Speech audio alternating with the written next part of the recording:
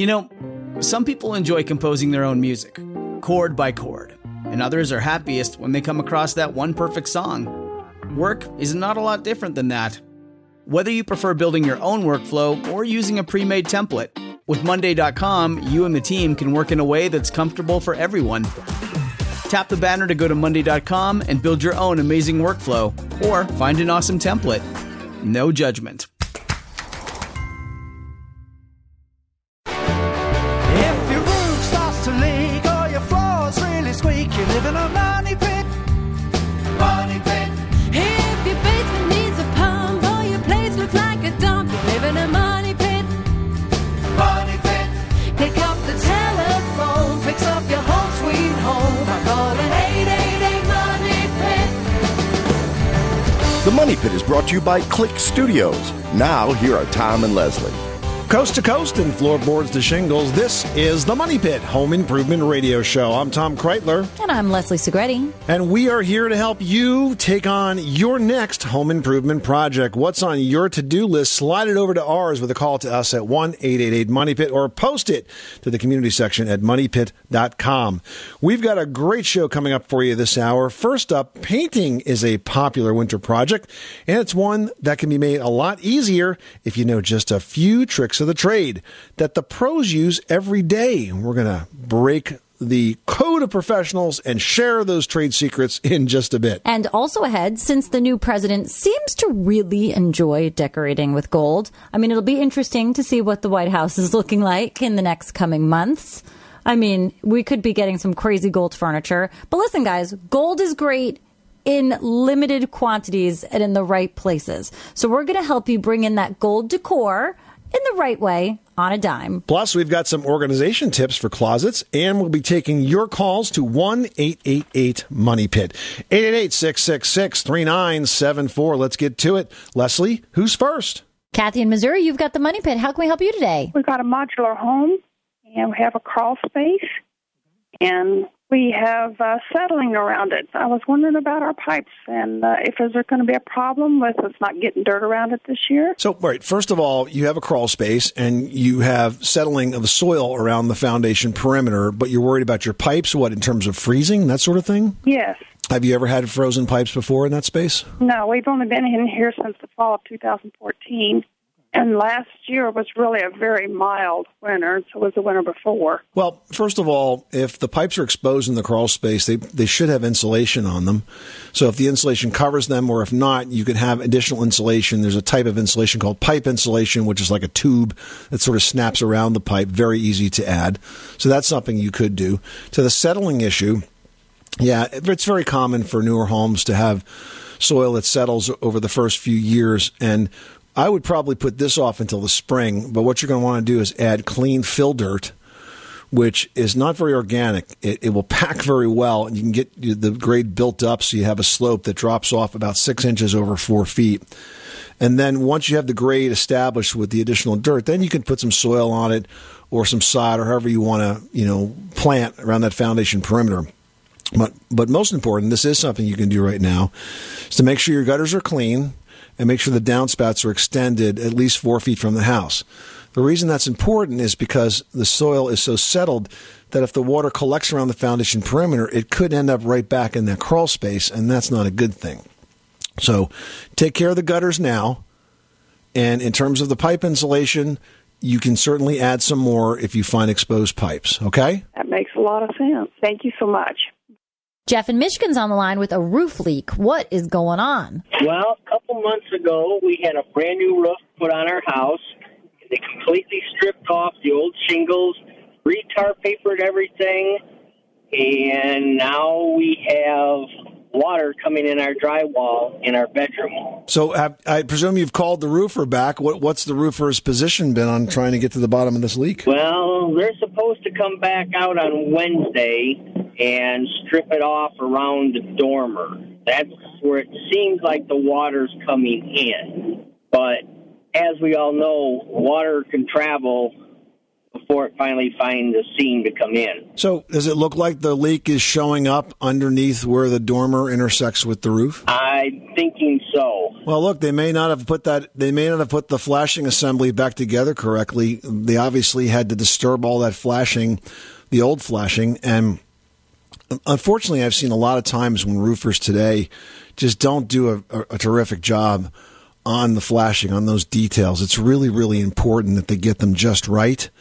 And if these guys didn't do that, then that might very well be what the cause of this leak is, because not only do you have to protect against just, regular rainfall kind of falling with gravity, you also have to protect against wind-driven rain, which is particularly troubling around a dormer.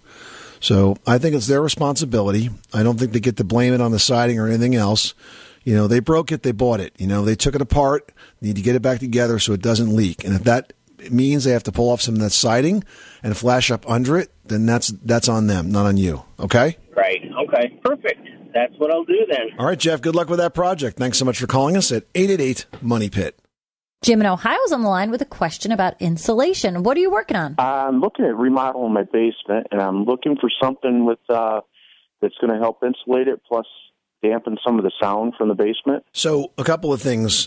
First of all, do you want to insulate the foundation walls, or do you just want to insulate the basement ceiling? Actually, both. So there's a foil-encapsulated fiberglass bat insulation that's designed specifically for basement walls. The foil has a water resistance to it, so it stands up to the moist, damp area. So that's something that you could do there. Okay, great. In terms of the insulation, you could use standard fiberglass insulation, but contrary to popular belief, fiberglass insulation by itself is not a material that's going to block a lot of sound.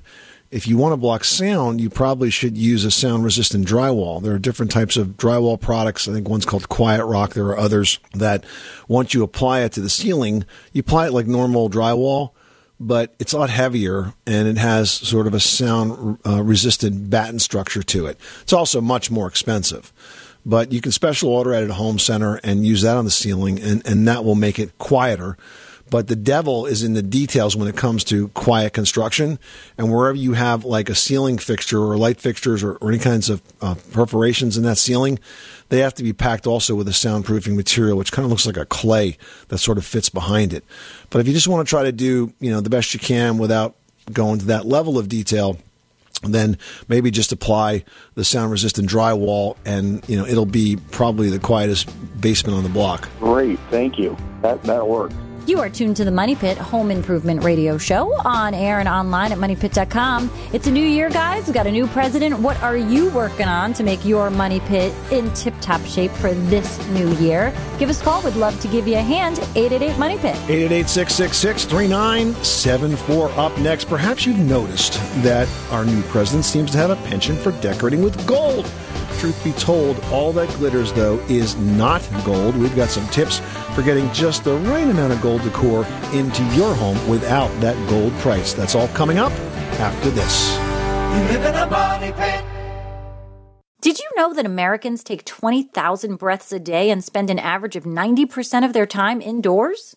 That's right. And according to the EPA, the level of indoor air pollutants can be 2 to 5 times higher than outdoor air, and occasionally more than 100 times higher.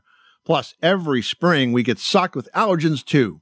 Well, Air Doctor is an air purifier that filters out dangerous contaminants like pollen, pet dander, dust mites, and mold. Their Ultra HEPA filter has been independently tested to remove 99.99% of tested allergens, including bacteria and viruses. That's impressive. Now, Air Doctor also comes with a 30-day money-back guarantee, so if you don't love it, just send it back for a refund minus the shipping. And they're offering a special discount to Money Pit listeners. Just head to airdoctorpro.com and use promo code MONEYPIT, and you'll receive up to $300 off air purifiers. Exclusive to podcast customers, you'll also receive a free 3-year warranty on any unit, which is an additional $84 value. Lock this special offer in right now by going to airdoctorpro.com and use promo code MONEYPIT. That's airdoctorpro.com, promo code MONEYPIT.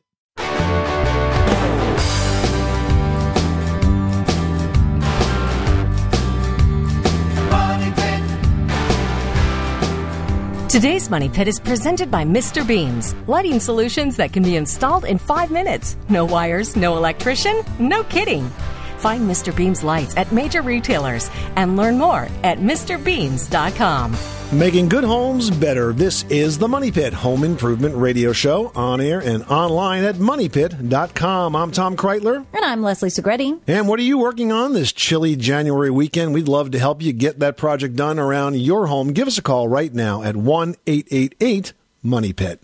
All right, let's head out to Arkansas, where Ann's got a question about a hot water tank. What's going on, Ann? I have an unoccupied house, and the hot water heater is on a screened-in porch. It is partially protected on 2 sides, and the temperature is going to be down in the low teens for a couple of nights, and for 48 hours or so, the temperature will not be above freezing. How long is the house going to be unoccupied, Ann? Oh, I don't know. I mean, is this the kind of thing where, it could be this way for months? Yes. Well, if it's going to be that way for months, I would drain the water.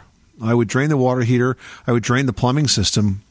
And I would leave the heat on a low setting because we don't want the building to swell. We don't want the doors to swell and that sort of thing. So I'd leave the heat on like around 55, 60 degrees. But I would definitely drain the plumbing system because there's really no point in leaving it on. And if you do, you could get a pipe freeze and a break. Does that make sense? Okay. I appreciate it. You're welcome, man. Good luck with that project. Thanks so much for calling us at 888-MONEY-PIT. Justin in Missouri's on the line with a bathroom odor. Let me tell you, Justin, I have had the sulfur smell in my bathroom before, and we can help. What's going on? I can't really find the source of the smell. I just smell it sometimes, and it's not all the time, but I've noticed sometimes whenever it's like warmer weather outside and it cools off, I know it sounds funny, but I get this smell. I can't find it. There wasn't a P-trap in the bathtub, and I put one under there. I thought maybe that's where it was coming from, and that didn't do anything. And the house was built in 2007, so it's just almost 10 years old. I don't know. It's clean. That's unusual for a 2007 house to not even have a trap under the tub. It makes me question how the rest of the plumbing was put together. But there's probably 2 sources that you should explore. Number one is just a decay of biomaterial in the drain. Sometimes you get what's called biogas from all the organic material that gets trapped in the drain and in the threads and in the overflow, like on a bathroom sink. That all gets trapped in there, and that can really be quite smelly. So a couple of things you can do there is, first of all, close the drain on the sink, fill it up till it starts to overflow, and then put some bleach in the water and let it slowly sort of trickle down the overflow for a while. That will kill any material that's in the overflow, and then slowly let the water back out into the drain. That'll hopefully kill the rest of it. The other thing is, if it turns out that it's just the hot water, it could be a problem with the water heater. Water heaters have something called a sacrificial anode. And that anode, if it's worn, you can end up having a sulfur smell as a result of that. The anode is designed to stop the water heater from corroding or rusting. But if it is deteriorated or worn out, you could also get that sort of rotten egg, sort of sulfur smell. So I would take a look at the drains first, because that's the easiest thing to do, and see if you can clean them really good with a bleach solution as I've described. And if it continues, try to figure it out if it's coming from the water itself, because if that's the case, then I think that anode is most likely the culprit. Okay? Okay, thank you, sir. Well, we've seen a lot of interviews with our new president now over the last couple of months, and whenever he seems to be in a residential space, I noticed that it was always decorated with gold, at least if it was one of his spaces. And I got to say, and look, you and I are on opposite sides of the political spectrum, but I have never seen one of these rooms that he's in that looks anything but comfortable. I mean, it always looks awkward, and there's just way too much gold. Come on, he probably has a room on the side with overstuffed like a man cave and everything is well, maybe. There's like an actual family room somewhere. Right? You hope that they can actually sit and be comfy, because everything is like marble and gold and columns. It's ridiculous. Yeah, but you know what? all that gold is probably not gold, as you and I both know. So we thought it might be fun to give you guys some tips on how you can add just a little bit of gold to your decor without spending gold on it. So let's start with something as simple as a glass vase, right? Sometimes it's kind of cool to have just a plain glass vase, but with something a little sparkly inside. Here's a tip for putting gold nuggets in that vase. You pick up a pound or so of kidney beans, right? Dried kidney beans, and you spray them with gold spray paint.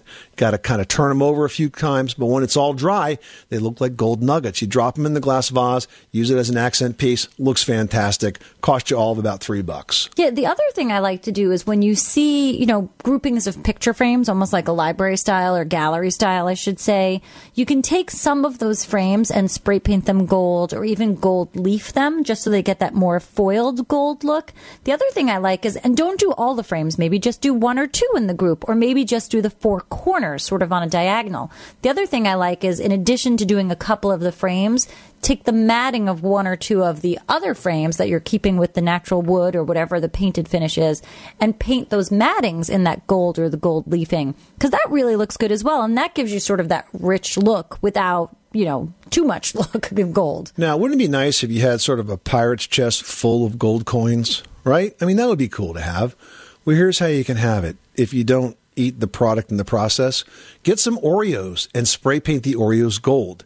They look like it's got to be edible gold, Tom. Gold. They look like big fat gold coins when they're all stacked up in that pirate's chest box, and you can prop it on a desk or dresser in your man cave. Just don't eat them. That's true. The other thing I like is gold side pieces of furnishings. Even if it's just a gold frame with like a sort of a gray or white marble top or a glass top, just bringing it in very small elements, I think is the right way to use gold, because we all know gold is in, just not in a Trump style. That's way too much, guys. Like a gold throw pillow, something like that. If you wanted to have some other types of vases, you could take like old-fashioned milk bottles, spray paint them gold, or even silver. I mean, these paints that are available today are fantastic. And by the way, if you had something like a plastic tray, plastic storage drawer, anything like that, you can spray paint plastic today. The spray paints are so fantastic that they can adhere very well to plastic. So you could do little accent pieces with those as well. Yeah, I actually saw a plastic storage drawers. It's like that plastic frame with the plastic drawers that pull out. You can paint the frames, not the drawers. Keep that part clear. But the part that would be white or black, depending on what color you bought, spray paint that with a gold plastic spray paint. It looks so rich and suddenly something that you had hidden in a closet you can actually put out in your office or in your family room or in your kitchen, wherever you might need it. There's really good ways that you can bring in gold in small amounts, in the right amount, in the right places, that'll work, and it'll have you feeling rich and lush in no time. 888-666-3974. If you want to talk decor or home improvement, home repair, pick up the phone and call us right now at 1-888-MONEY-PIT. Kathy in South Carolina, you've got the Money Pit. How can we help you today? I have a problem with the squirrels chewing into my roof. Okay. And I was wondering, what can I repair this with, and what can I put in there to keep them out? Now, where are they chewing in? Are they chewing through the trim or the soffits, trying to get into the attic space, or what's the story? Well, they have gotten into the attic space. The holes, are you repairing those holes, or what are you doing? No, I was calling you to see how you could help me, because I listen to your show all the time, and you give such good advice. Well, if they get into your attic, you can trap them and release them. You can use something called a have-a-heart trap. This is a trap that is a wire cage with a trap door, and the way to bait it is to take an apple and put it in the far end of the cage and wire the apple to the cage. Don't just put it in there. But usually I'll take like a hanger or a piece of picture frame wire or something like that, and I'll thread it through the apple and wire it off so that it can't bounce around. And if they're in the attic, they'll come looking for that food. They'll get trapped in there. Then you can pick the whole cage up and take it far away from your house and then release them. And believe me, as soon as you lift the door up there, like a light, they just fly right out there and they'll take off. They want nothing to do with you, so it's completely safe. Now, in terms of those holes, you have to repair them. Now, you can put, if it's a small hole, you could put steel wool in it or something like that. But if it's a bigger hole, you really should simply rebuild it or repair it, whatever it takes. So if it's, it's wood, or if it's vinyl, or if it's metal soffit material, you really just need to completely rebuild that. And then the other thing I'll mention that seems to have been pretty effective over the years, and that is if you were to put mothballs down in your attic, that does seem to have a deterring effect on the squirrels as well. So if you spread them... Mm-hmm. It will, though. That odor does seep into the house, so don't go crazy with it. Right. You sprinkle them in there, especially along the eaves. But is there anything else I can put up there to keep more from coming in? Well, we want to identify the holes and get those fixed. It's really an entry issue. You've got to basically close the door on them here. And so if we can identify those holes and those entry points and seal them up, then you shouldn't have a problem with squirrels. They don't naturally live in the attic, but they're obviously finding a way into your house. If you're not quite sure where they're getting in, you obviously can't get in there, up there, to kind of look that closely. Then work from the street level, walking around the outside of the house and looking up. Try to get a pair of binoculars or borrow one and see if you can spot the holes where they're getting in. But that's what has to be closed up. Okay, thank you so much. I'm so grateful. All right, thanks so much for calling the Money Pit. Hey, is there an inside painting project on your to-do list this winter? Well, Kevin O'Connor from TV's This Old House is stopping by with some pro tricks of the trade to make that project easier after this. This is Joan Amos. Now, when I'm not throwing a football around, I'm listening to Tom and Leslie on the Money Pit Radio Show. Pick up the telephone, fix up your home sweet home by calling 888-MONEY-PIT. Everyone should know that drinking water is important to staying hydrated and healthy. Having safe, clean water is the last thing you want to worry about, but unfortunately, according to extensive research by the Environmental Working Group, 3 out of 4 homes in America have harmful contaminants right in its tap water. That's why we are thrilled to be working with AquaTrue. AquaTrue purifiers use a 4-stage reverse osmosis purification process, and their countertop purifiers work with no installation or plumbing. It removes 15 times more contaminants than ordinary pitcher filters and is specifically designed to combat chemicals like PFAS in your water supply. And they have water purifiers to fit every type of home, from installation-free countertop purifiers to higher capacity under-sink options. They even have a Wi-Fi connected purifier and mineral boost options. And its proprietary purification technology is independently tested by IAPMO to NSF and ANSI standards to remove over 80 of the most harmful contaminants, including chlorine, fluoride, arsenic, PFAS known as forever chemicals, nitrate, and many more. I can truly taste the difference when I compare it with my old water filter. AquaTrue saves you money also. Just one set of filters from their classic purifier makes the equivalent of 4,500 bottles of water. That's less than 3 cents a bottle. Plus, you'll save the environment from tons of plastic waste. AquaTrue comes with a 30-day money-back guarantee and even makes a great gift. And today, Money Pit listeners can receive 20% off any AquaTrue purifier. Just go to aquatrue.com. That's AQUATRU.com and enter code MONEYPIT at checkout.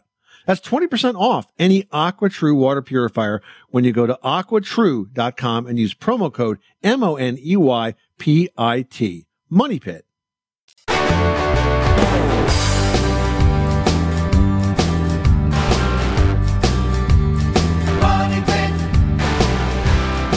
Making good homes better. This is the Money Pit Home Improvement Radio Show. I'm Tom Kreitler. And I'm Leslie Segretti. Well, now that we are knee-deep into winter, have you ever wondered if there was a more efficient way to build a home that would cost less to heat and cool? Well, it turns out that one of the most efficient ways to build at least the exterior walls of your home is hundreds of years old. We're talking about log cabins. Yep, homes that are made from logs, they actually score very big in R value. That's a factor used in calculating energy efficiency. And the reason is because the walls made from logs, they actually contain millions of tiny air pockets, and those store cool air in the summer and warm air in the winter. So it's a pretty classic construction, and it can definitely be very energy efficient. Pete in Illinois, you've got the Money Pit. How can we help you today? Well, I got lime deposits in my toilets, and I've got probably 5 toilets in my house that I'd like to get them out of it. You know, they're around the upper part of the rim where the water comes out, and then down in the bowl. And I've tried lime away, and I tried a vinegar soak, maybe I just didn't do it long enough, but I'd like to find a way to get those lime deposits out of there and get my toilets looking nice. Have you tried CLR? Yes, I have. You have tried CLR, and CLR didn't do it either? Didn't do it, no. Well, Pete, if the commercial cleaners like CLR and LimeAway are not working, there's a couple other things that you can try, but you have to be very careful. One of them is to use something that's abrasive like pumice or like a rubbing compound, and you can try to abrade away the deposit. Theoretically, these abrasives are softer than the porcelain, but you have to do it very carefully. You don't want to rough the surface of the porcelain, because if you do, it'll get dirtier that much quicker the next time around. Some folks also use muriatic acid. I don't like to recommend that because it's pretty harsh stuff, and you got to be super, super careful when you use it. But it is a possibility as well. And then, the other thing that you can try is you did use vinegar, but I don't know if you mixed it with baking soda. Yeah, because that helps. That helps as well. You kind of make it into a paste and let it stand for a while, and then you rinse it. So there's a couple of additional things that you can try. I also found a great article online. Whenever you find an article from a university or an extension service, it's usually pretty well researched. And if you just Google removing mineral deposits and North Carolina Cooperative, you'll find it. And it's an extensive article that's a little old, but has a lot of great suggestions in it, and specifically has solutions for the different types of deposits that you get on these fixtures, whether it's rust, iron, copper, what kinds of stain it is, and so on. That sounds great. Thanks so much. I really appreciate it. Good luck. Thanks so much for calling us at 888-MONEY-PIT. Well, a gorgeous banister and a dramatic newel post can add a stylish look to your stairs.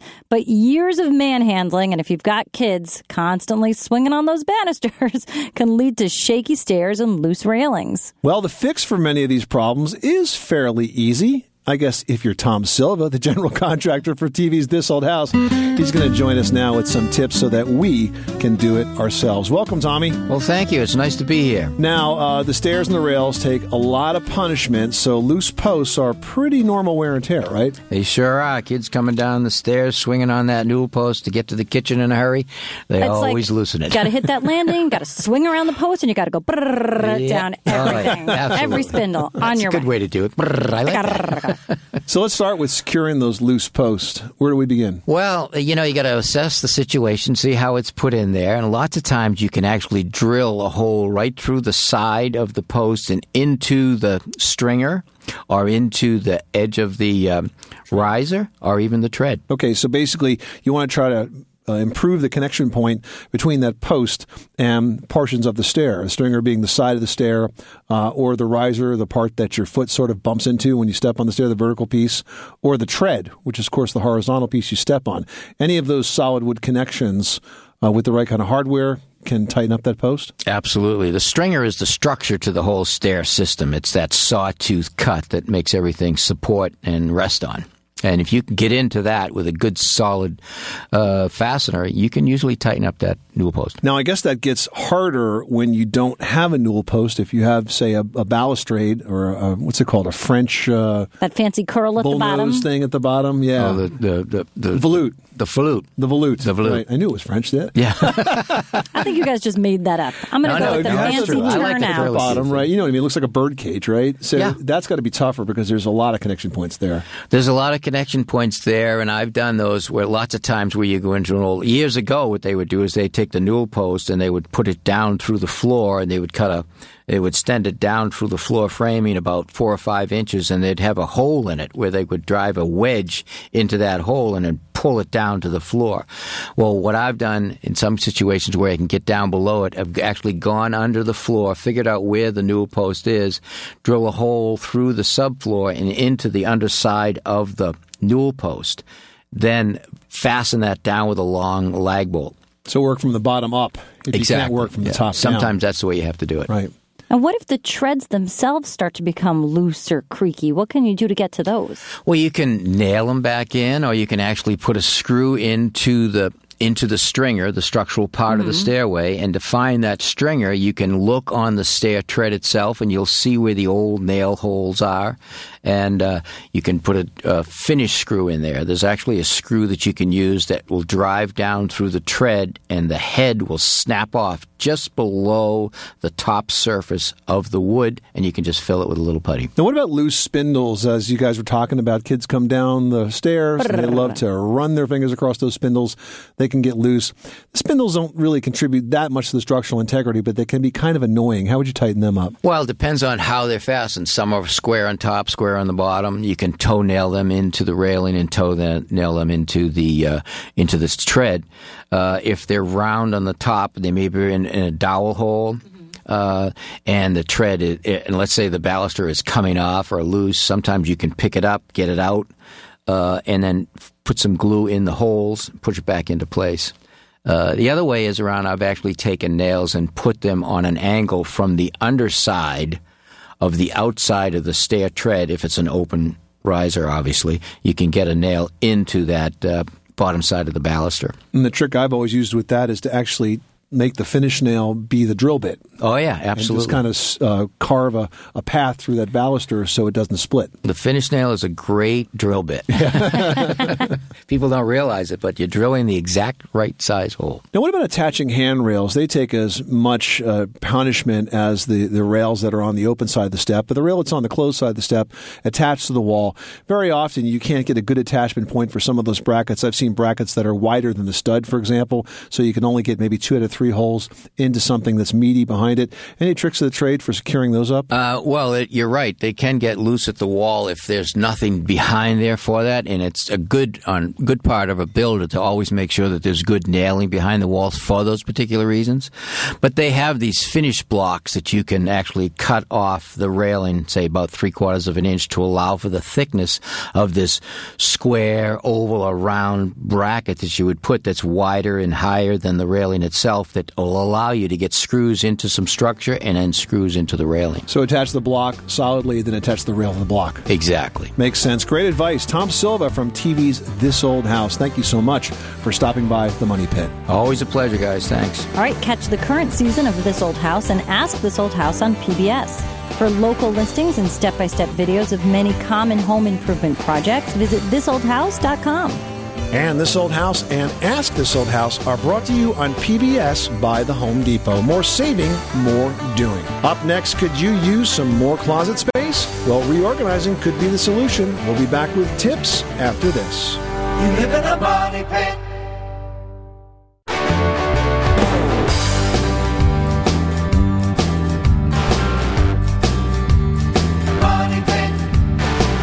This is the Money Pit Home Improvement Radio Show, where we make good homes better. I'm Tom Kreitler. And I'm Leslie Segretti. And hey, if you're feeling the squeeze on closet space, organizing is a really good wintertime project, and it all starts with a plan, figuring out what you want to keep in the closet and what might well be stored somewhere else. Now, whenever I tackle this kind of project, my first step is always to empty the entire closet and give it a good cleaning.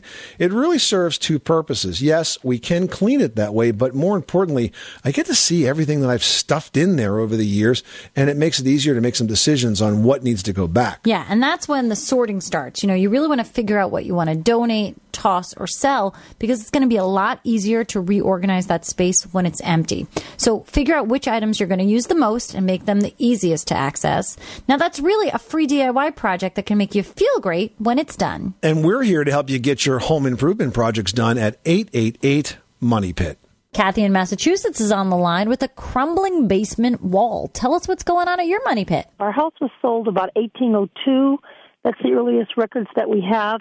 And the chimneys are literally turning to dust in the basement. The bricks themselves, they're not just crumbling, they have become dust.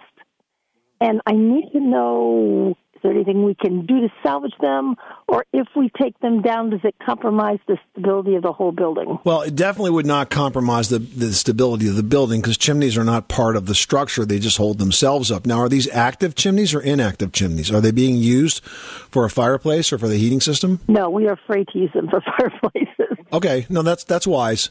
Well, how is your heating system being vented, Kathy, if it's not through the chimney? There's two fireplaces in the building that extend up to the second floor to the roof, and we have a gas boiler that is vented through one of them, but we can actually vent it to the outside. Is the chimney that's deteriorating the one that the gas boiler is in? Both of them are.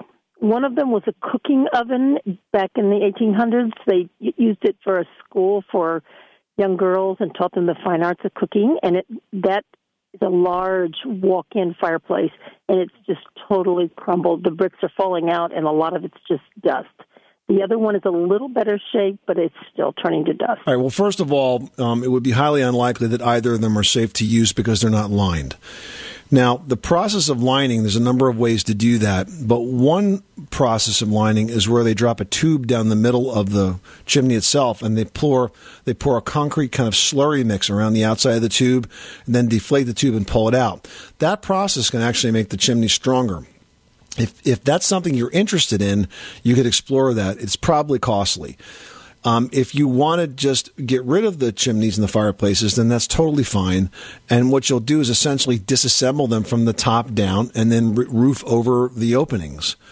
As long as you're not going to use them and you have no plans for it, I see no reason to keep them. All right. Sounds like a good plan for us. Good luck. Thanks so much for calling us at 888-MONEY-PIT. Jim in Tennessee is on the line with a concrete cracking up issue. Tell us what's going on. Yes, I have a concrete driveway that every winter the cracks seem to separate. Yep. I've used several different things like cement, but the cement crumbles. Of course it does, Jim. Because cement is not a good patching material. It doesn't expand and contract. It doesn't stick properly. What you need is an epoxy patching compound. Epoxy compounds are designed specifically to stick to the concrete floor that you have and to not crack and re-crack. Anytime you try to use regular cement and fill something in, there's just not enough base there, so to speak, and it will continue to open and close and expand and contract and turn into little chunks of concrete that will fall out. Oh, great. I had no idea. And it's an easy fix. Take a look at the Quickcrete website. There's a number of products out there designed specifically for this, but make sure it's a patching compound, and it'll do a much better job. Hey, we love your show. I tell you, you get a lot of good tips on it. All right, thanks so much for calling the Money Pit. Up next, if you think maintaining your money pit is a hassle, just consider what it takes to keep the people's house running. We're going to share a few fun White House facts next. 888 Money Pit.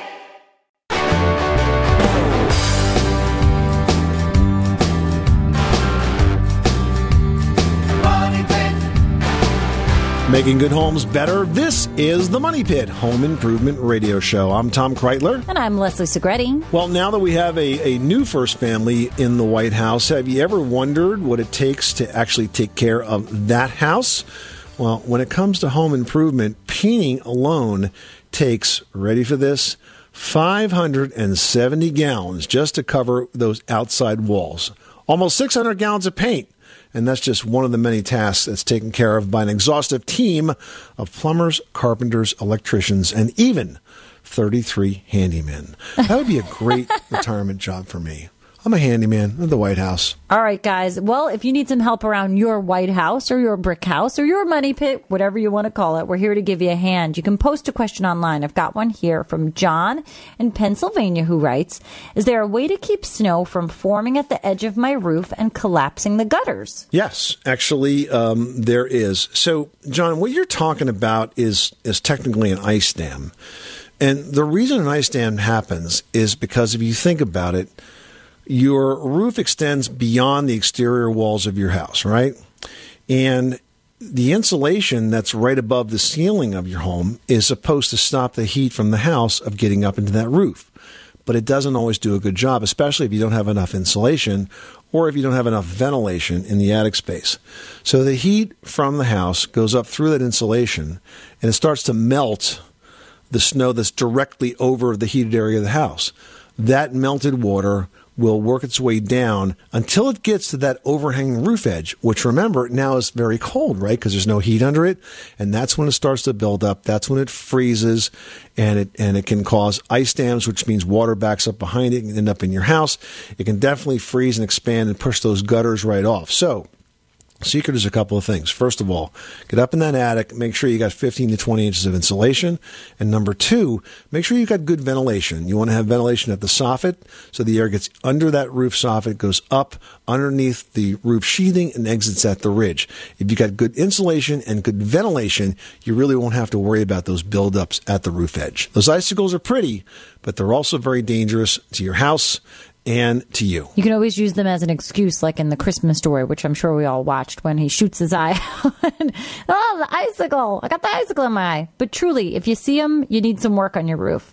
Next up, we've got a post here from Ben in New Hampshire who writes, I paid a lot of money for copper guttering. It performs perfectly, but it's turned a dirty green color. Is there any way to remedy this?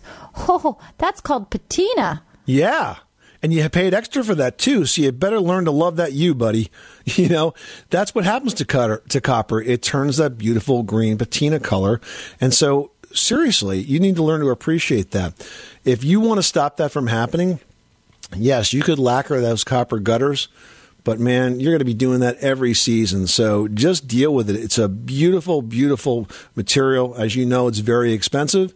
And that green patina is absolutely gorgeous. So just learn to love it. I mean, it really does look gorgeous. And if you have a brick home, that sort of verdigris, that green copper look, it really goes really nicely with that brick finish. So just learn to enjoy it. It might take some time, but it's really going to be gorgeous. I mean, aside from the expense, the only other downside of copper is that it's soft. So sometimes you get a little erosion in the leaders. But other than that, I mean, it's great stuff. So it's fantastic that you've got it. You just got to learn to love it, man. Yeah, it's really nice. So do love it. This is the Money Pit Home Improvement Radio Show, on air and online at moneypit.com. That's all the time we have for this hour of the show. Thank you so much for spending this beautiful January weekend with us. If you've got questions and could not get through the show, remember our lines are open 24/7, so please call us anytime you can with that question, and we'll get back to you the next time we're in the studio. I'm Tom Kreitler. And I'm Leslie Segretti. Remember, you can do it yourself, but you don't have to do it alone.